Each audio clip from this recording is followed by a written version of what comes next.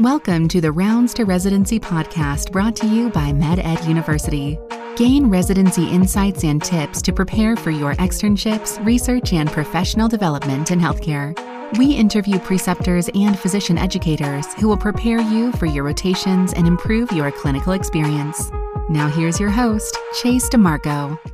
So once you have your foot in the door, you can reach out to many different programs. They say that you're, dedicated. And I have heard that from other physicians in research. They're like, I get hundreds of emails a month and students wanting to apply for a research position, but they don't really give any details of why. They don't express interest in just that specialty. And if you're talking about certain specialties, maybe certain things in radiology or dermatology, they also don't want to give you a research position unless you're planning on going into that specialty because it's so competitive, it's so limited.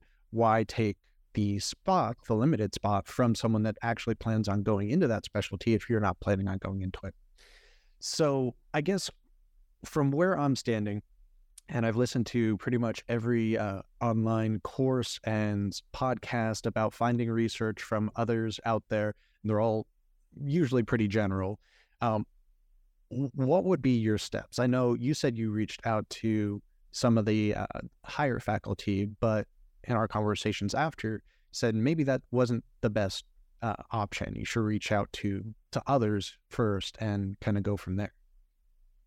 Yeah, definitely. I think two important consideration in reaching out is who to reach to and your message. So they both are very important to increase your chances of finding the people.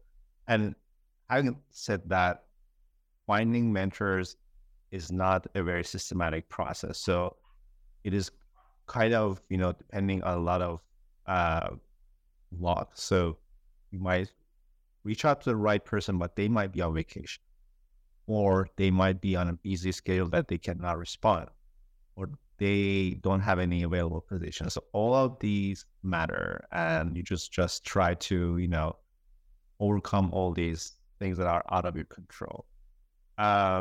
As we discussed, really depending on your background, and you will kind of find it out from seeing your peers or friends, what kind of CV they had and what kind of mentor they found. That will kind of give you a clue what would be the range of people you would try to reach out to.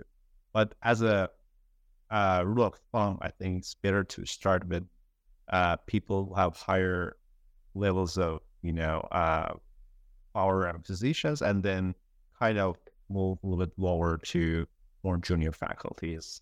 That was also my kind of strategy. So you will, reach out to chairs of departments, you will reach out to full professors, program directors, lab directors, and so on. And then what important is there are some concentration, like you should not reach out to the same people at the same institute at the same time. That's a red flag. So let's say if you, send emails to colleagues at the same institute, even if they were supposed to be interested in you, seeing the same email, same person, that might be a red flag and they will reject you. So I had this database of emails that I was sending out, categorized by institute, the time that I have sent the email, and I would usually wait for a while until I send the next email to another person from the same institute. So all of these are a little bit, small considerations, but can really matter a lot. And usually I would, wait at least 3-4 days before sending my second email. And after the second email, the chance of getting a response on the third email is really low. So unless that person is really important to you, don't spend a lot of time reaching out to the same person over and over. So second email, at the most a third email, and that's done. Move on to the next person. So that's kind of, the timing and the person you should try to reach out. And definitely, finding people who have done research at the same area that you have your research CV build up really increase your chance. Let's say if you have somebody who has cited your paper in one of their papers, that's a great subject to refer to in your communication. Because first of all, that means that you have a documented paper in that research. field. And that's the same research field that your mentor has. So that's overlapping because they have cited your paper.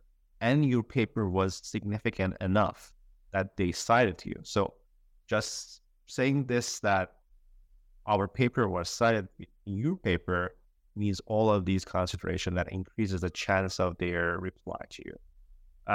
Or just basically mentioning the overlapping part of the research that you have done and they have done, that really increases the chance that they will read your email completely and consider your request. So definitely avoid general emails without any individualization to different people. So that just waste of time, and they will realize that you're sending these people to 100 more people at the same time. So I'm sending this email to 100 more people at the same time, and that won't work. So you should really try to spend a little more time on individualizing your email to people. So, and also the length of the email is important. Usually it shouldn't be more than, let's say, 2 paragraphs and a few lines each of these paragraphs. So you should really spend time to summarizing your message as efficiently as possible. So that when you're opening your email, they're not facing this one long page of email that was like, okay, I'm just going to move on. I'm not going to read this. So that's very important. First things that can decrease or increase your chance of getting attention. And if you have good letter of recommendation, definitely attach them to your email as the same first email. Definitely have a good CV build up. That's another topic that we can consider later, but building up a good, concise, and organized CV is also important to increase your chance. So attach your good CV, attach letter of recommendation, have a concise message in your email, and be very specific to the person that you're sending it to. That's something I hadn't thought about, is attaching a letter of recommendation or your CV. I haven't heard that brought up by others that I've spoken to about this topic, but that's probably really good. It gives credibility to who you are, your abilities. Just that would, in my opinion, increase chances. I'm kind of thinking also from a sense of emails I receive. If they're really short in general, I'm going to ignore them. If they're really long, I'm probably going to be too busy and not read them all. Especially for these higher up professionals that probably receive so much spam as it is, their BS detector is pretty strong. So they're going to know if you're serious, if you're writing something really meaningful and personal to them. You basically are writing a personal statement to each one of these and customizing it to their position. And if you send too many emails, you're just as likely to be marked as spam. And then I have a feeling, and these spam detectors and emails change all the time, but if you get marked by spam from one physician, there's a good chance that all the other physicians in that institution, their filter might block you out from contacting them in the future too. So you want to be very careful with those things. So in that aspect, do you think it's easier sometimes to reach out on social media, or would that be a red flag as well? That is tricky, and I have heard a lot of conflicting opinions on reaching out on social media. It really depends on that person. Email is a very official way of communication. Nobody would be annoyed by receiving an email, but someone might be annoyed by receiving a direct message in their social media. So it is a hit or miss. If you know somebody and you like to connect with them, I would start with email first. Unless that person comes and comments on your post, they are reacting to your post in social media, and you say, okay, I think this person is kind of a social media person. So they might be more open to social media communications. And yes, I have made communications and connections through social media, of course. But definitely it is not a pattern that everybody would like. So if you don't know somebody, if you don't know what kind of communication they would like, I would definitely start with email. And yeah, I think important thing is that email, or the first message you send them, is the first insight they get from you. So even just screening your email and your request can really determine if they want to move on to opening your CV, if they want to spend more time thinking that if they have position for you or not, just based on that first screening. So you should be very careful, spend time on drafting a great message to increase our chances as much as possible, because that's our first encounter. And as always, let's say if you're dating somebody, right, you try your best at that first encounter. You don't want to lose any chances, because you never know there'll be a second date, right? So that's the same thing. You try to increase your chances as much as you can at that first encounter, so that paves the way for the next move. It seems like people that are on social media a lot, it's safer to potentially reach out to them, because that's something they're comfortable with, and they're likely comfortable with receiving messages. This is, hit or mid advice too, but especially those that are not posting often, that maybe like something once in a while, but they don't have a lot of posts themselves. You're probably not going to want to reach out to those individuals on social media. So it does depend on the personality a lot. And with the emails, of course, you're running the risk of being flagged as spam, or they might not even see it if it goes to the spam folder, the junk folder. But I feel like we need an entire how to write a appropriate email course here. But do you think the headline should be something catchy, or should it be professional? What would you put as a headline to an email? I would try to be very kind of professional, and not something that, again, that's also, if you use some catchy topics or headlines that may be helpful for some audience, but not for everybody. So again, I don't want to lose my chances if somebody doesn't like my catchy headline, because I don't know their character, I don't know them yet. So let's say if somebody is like, oh, this headline looks kind of off the line, so I just want to ignore that. I don't want that happen, because this is kind of a competition. That person is receiving emails from many more people, so you don't want to lose your chances by things like that. So, and I don't think considering a catchy headline really can increase your chances of definitely you should be clear with your message. You should say why you're reaching out to them, so that they know that's why they are receiving this email. But adjusting it should be very kind of, I would say, political and in the right way. So maybe something like, attention doctor, etc., inquiry about, and then cite maybe one of their journal article titles, so they know it's specifically them. Yeah. They know it's personal at that point. Yeah, I would actually, my email topics were just inquiry about a research position. That was as general as this. And then in the email message, I would specify one of their research article or one of their research project title that I have read in their website. So they see a specific information in the email text related to them, and they realize, okay, this is a customized email to them. And then, that kind of keeps them inside the message and moves on. So I would try to customize the email message as much as possible, rather than the topic or the title of the email. So. Fair. And, depending on what device they're reading their email, if I'm reading on my phone, it'll say the first two lines of the email. So sometimes you can use that to filter out your email. So you might want something very soon in the first sentence or two that is extremely personal to them, that mentions their research article or something like that. They're more likely to open it at that point. I don't know if most researchers are opening emails on their phones, or if they have Outlook, or it really depends on what software they use, but that could potentially help. No, that's definitely a great point. I'm sure, given the work-life balance these days, opening email on a phone is a very common habit. So that's very likely they will see your first email at their phone, and definitely you should consider trying to increase your chances, given the fact that they will read your email on their phone. And that's definitely good to start with some important messages at the beginning. All right.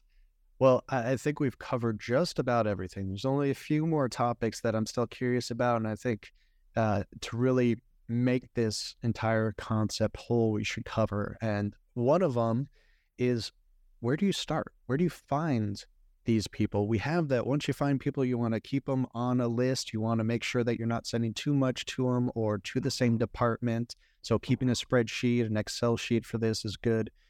We've discussed what to write to them. We haven't really discussed yet where to find them. Yeah, definitely. That's actually probably the first step and one of the most important steps. Maybe you have to rewind this entire episode so they can listen to it. I guess we should start recording from the beginning then. No, we got to keep them listening to the whole episode. That's why we kept it at the end. Yeah, we thought of this ahead of time. That's your expertise. That's my excuse. So yes, I mean, again, this is a dynamic process. It's not like you do one step, you finish it, and you move forward.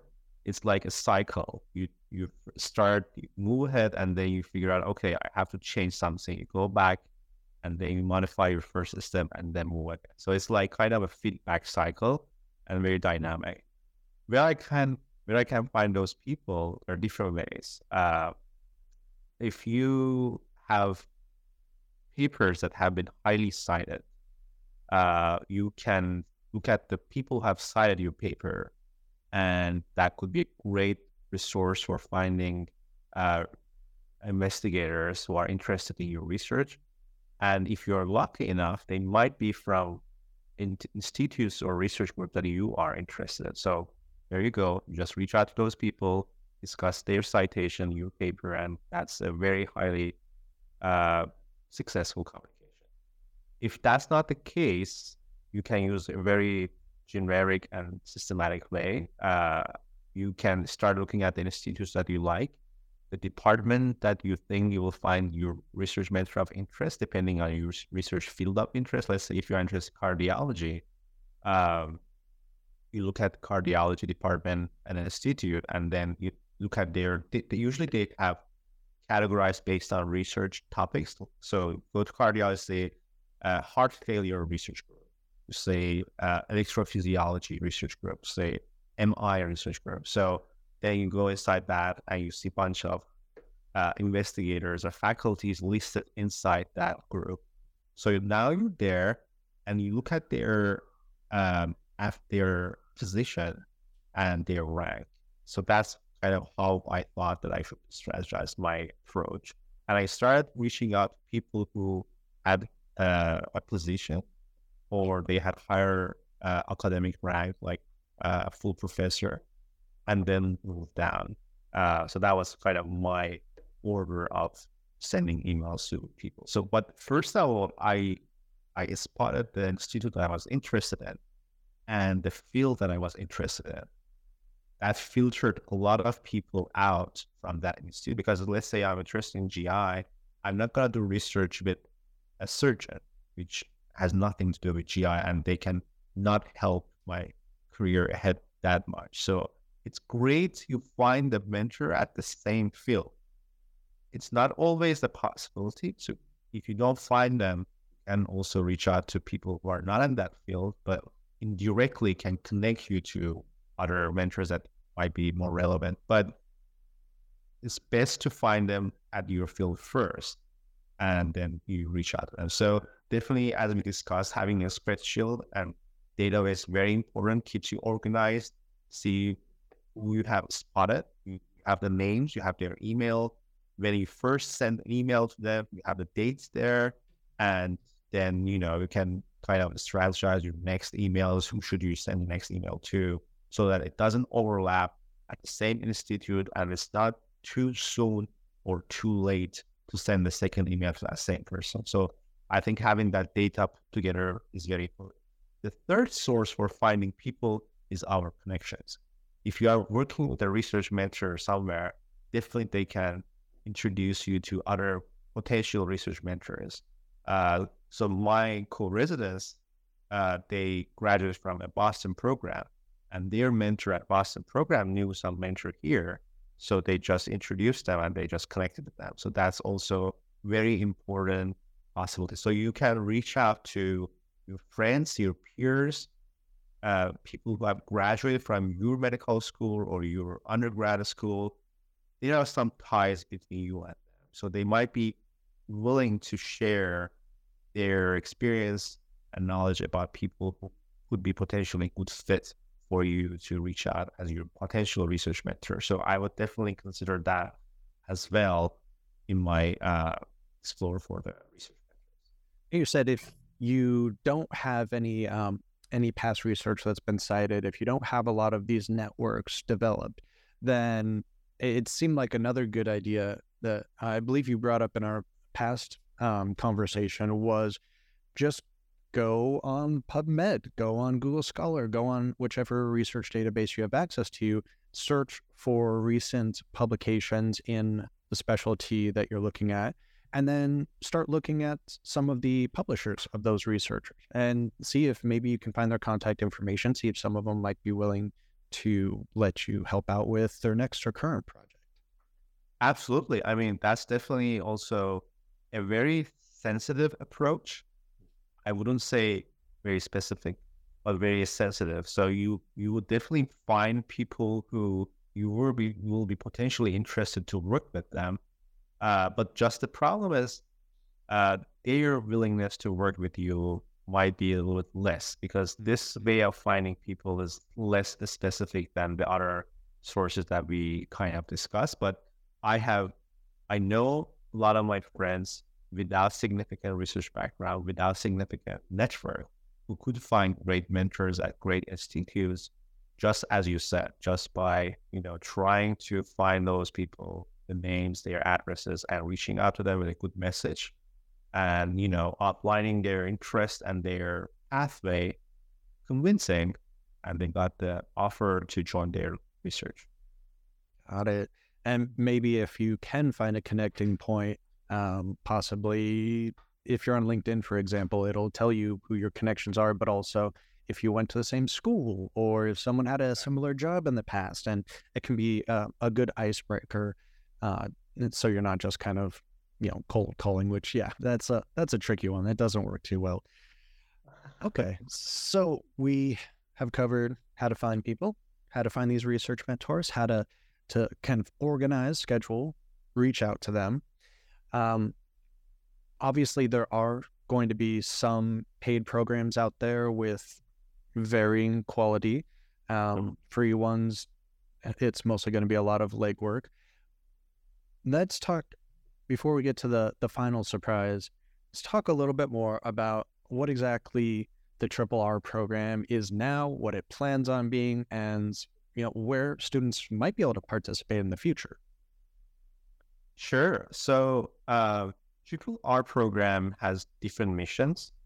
It has, options for faculties, for residents, and definitely down the road, we are considering students as our target as well. The basic concept is to screen the faculties who are interested in collaboration.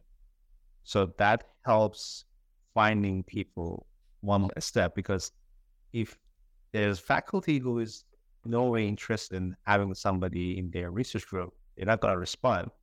We have already filtered them out because we know that they are not interested. So whoever we have in that database, they are filtered and they are interested in having some people in their project, and they have an available project, a live project going on with available positions. So that is a great step of screening that RRR will make happen and increase the chance of connections.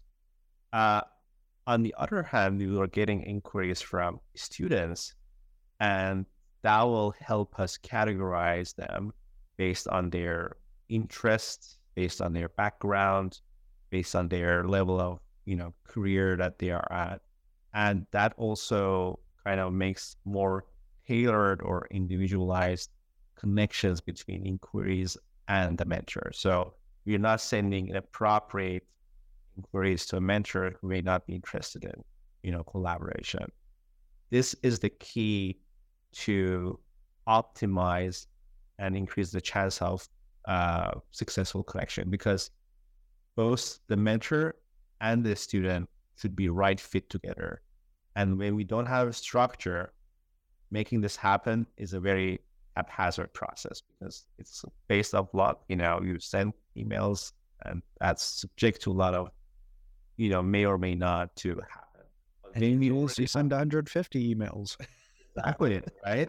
And I had almost 10 papers by then, but still I had to send so many emails to make something happen. But it's like, it's an advanced search filter that we have in, our search engines in Google, in PubMed. You individualize your search, you filter your search, and that really increases the chance of getting what you want. So we have that filtering in our attending and mentor side. We have that filtering in our inquiry side from students or residents, categorize them and, connect the right fit together. So I think that would be the key concept in RRR to increase the likelihood of successful connections and matches. Perfect. I love that explanation and how easy it's going to be to search and really categorize and optimize everything. So exactly. You have the students that are looking, you have the preceptors that are looking at, or the physicians, the research mentors, and it gets rid of all of this nonsense that we currently have to deal with in medical education. Definitely. Yeah, definitely. And it seems like, okay, so RRR program right now is for Yale students only, and eventually the goal is to make it larger. No one knows exactly how long that'll take at this point. So listeners might be wondering what they can do now.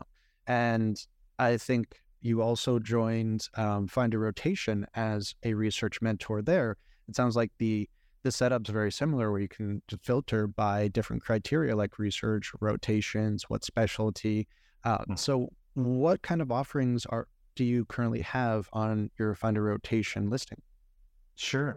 So yes, definitely I have, I will be listing available opportunities related to GI research projects that I know about or I am kind of involved with, and definitely our audience who are interested in doing research in gastroenterology or hepatology, more focused on cancer, can definitely check my, listing and definitely reach out to us to, engage this kind of possibilities.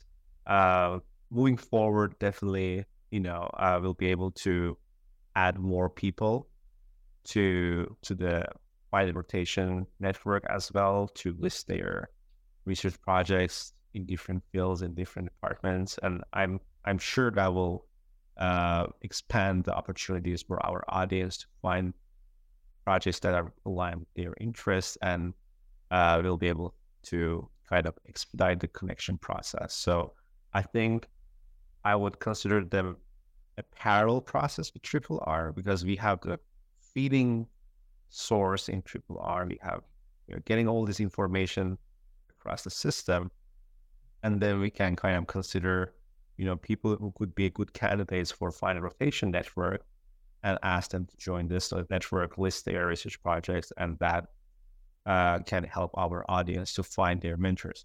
But eventually, down the road, hopefully we will be able to open up Yale RRR to outside Yale community, to all the states and outside the United States. So that will be much more easier. Got it. Well, this has been great. We have so many great steps for the students. We have all of these projects and ways that they can start today to potentially, apply, gain some more information. And as these projects grow down the road and we provide more opportunities for students, it's just going to be such a better system. So, you go through the process, you feel, this hardship, and then you say, let's do something to help with that for the next generation, because you get thoughts from people. Now your responsibility to help the next generation. I think, right. I thought this would be one of the best ways I can help the next generation who are going through the same process. Well, I'm sure I speak for everyone when I say thank you. Everyone really appreciates it.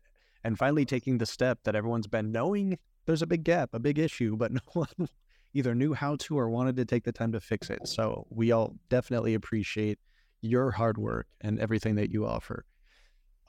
So besides your listing on findarotation.com, where else can the students potentially find more about you or reach out if they'd like to? Sure. So I have a LinkedIn profile, I have a Twitter, and I'm kind of a social media person, so they can reach out to me directly there. And of course, we can share our email at some point, and they can also reach out to my email directly, and we can go from there. Perfect. We will add all of those details in the show notes. Dr.